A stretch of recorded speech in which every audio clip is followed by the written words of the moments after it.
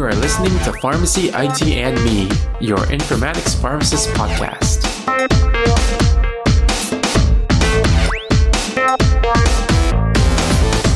It is Monday, May 6, 2019, and welcome to another episode of Last Week in Healthcare IT.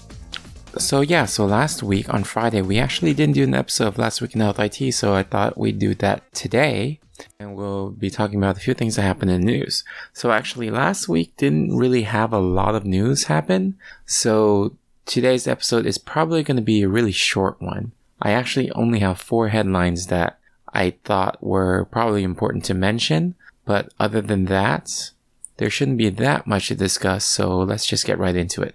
Alright, so the first headline is Imprivata unveils identity management tool that works with Microsoft Cloud apps. So if you don't already know, Imprivata is a company that they're basically focused on secure sign-ins. And, we used Imprivata at my last workplace to do single sign-on and badging in, right? So instead of a provider or a healthcare worker needing to log in by typing in their information, they would just need to scan their badge to sign on to the system through one single sign-on, and it allows them to efficiently do their workflow. So Imprivata, the company, they revealed that they have new identity management tools that now actually work with Microsoft Cloud apps. So it's not only just Microsoft desktop apps, which are, the older versions of Office, but now even Outlook 365 or Microsoft Cloud Office or things like that, they're all going to be working now. So I think this is really important because a lot of companies are moving towards the Office 365 model.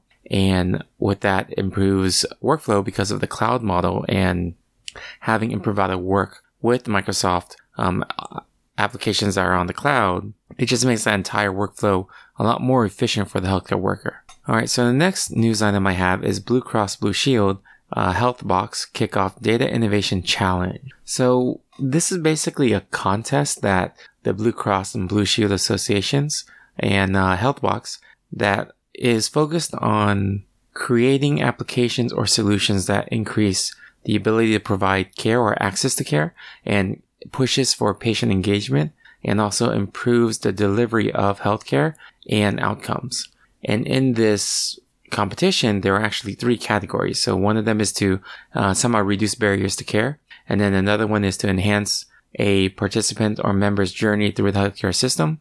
And then the other one is identify, predict, and prioritize members and providers for real-time interventions. So I think this is a really good program to kind of put a motivating force behind all these companies to push for better ways of providing care through the use of technology. And what they say about the winner for this is that they'll be granted 6 months access to a subset of the database that the Blue Health Intelligence has, so that they can use that data and leverage that data for potentially showing models that can improve outcomes or patient engagement.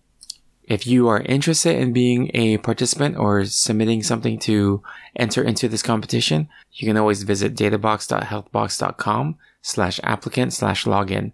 And I'll also be putting that in the show notes in case you're interested.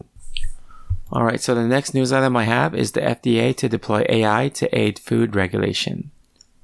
So the food system is very complicated and convoluted, and the agency is saying that they're going to be leveraging the use of technologies in blockchain and the Internet of Things devices and technologies so that they can make that whole food system a lot safer and more efficient. And right now they're doing a pilot study in which they are using artificial intelligence and machine learning to assess the way that the foods are being imported into the country through the ports. And then they're trying to use that information so that they can improve that process so that the imported goods will meet the safety standards of the US. So I think this is a really good method of showing a proof of concept so that eventually the same technology can be pushed over to medications and, eventually help with the Drug Supply Chain Security Act, since there's already been talk about using blockchain as a technology to track all the medications that are required in the Drug Supply Chain Security Act. Alright, and the final news item I have is genetic testing is to drive personalized prescribing. So in this particular news article, they talk about Pinnacle Ventures, a company that's part of the Pinnacle Midlands Health Network, and how they are planning to do 5,000 pharmacogenetic tests over the next 12 months.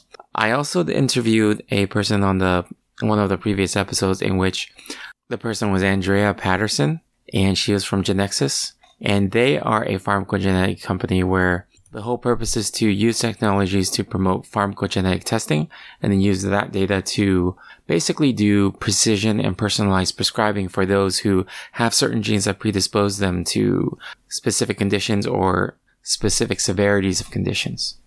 So similarly, Pinnacle Midlands Health Network, they're doing something very similar because they want to tailor a person's genetic makeup with prescriptions so that they can prescribe medications that work effectively for that patient depending on how that patient metabolizes the medication. So for them, this is going to be covering about maybe 65 to 70% of medications frequently prescribed in New Zealand. And they found that ethnicity is a very big component on how a person metabolizes drugs. Alright, so like I said, it's a very short episode, but before we go, if you'd like to hear more news on healthcare IT, you can check out great curated articles at healthcareitnews.com. It's actually where I go for daily healthcare IT news to keep myself updated on what's going on in that world. Alright, if you guys like this episode, you guys can subscribe, rate us on iTunes, Stitcher, Google Play, or any of your other favorite podcasting services. You can also follow us on social media on Twitter or Facebook at PharmacyITme or our Instagram at PharmacyInformatics. Or you can send me an email through tony@pharmacyitme.com. And I wanted to also plug a great networking opportunity through Pharmacist Connect. And to find out more, visit pharmacistconnect.com, which is PharmacistConnect.com. Thank you again for listening, and I'll see you on the next episode of Pharmacy IT and Me. And remember, technology is the tool, patient care is the goal.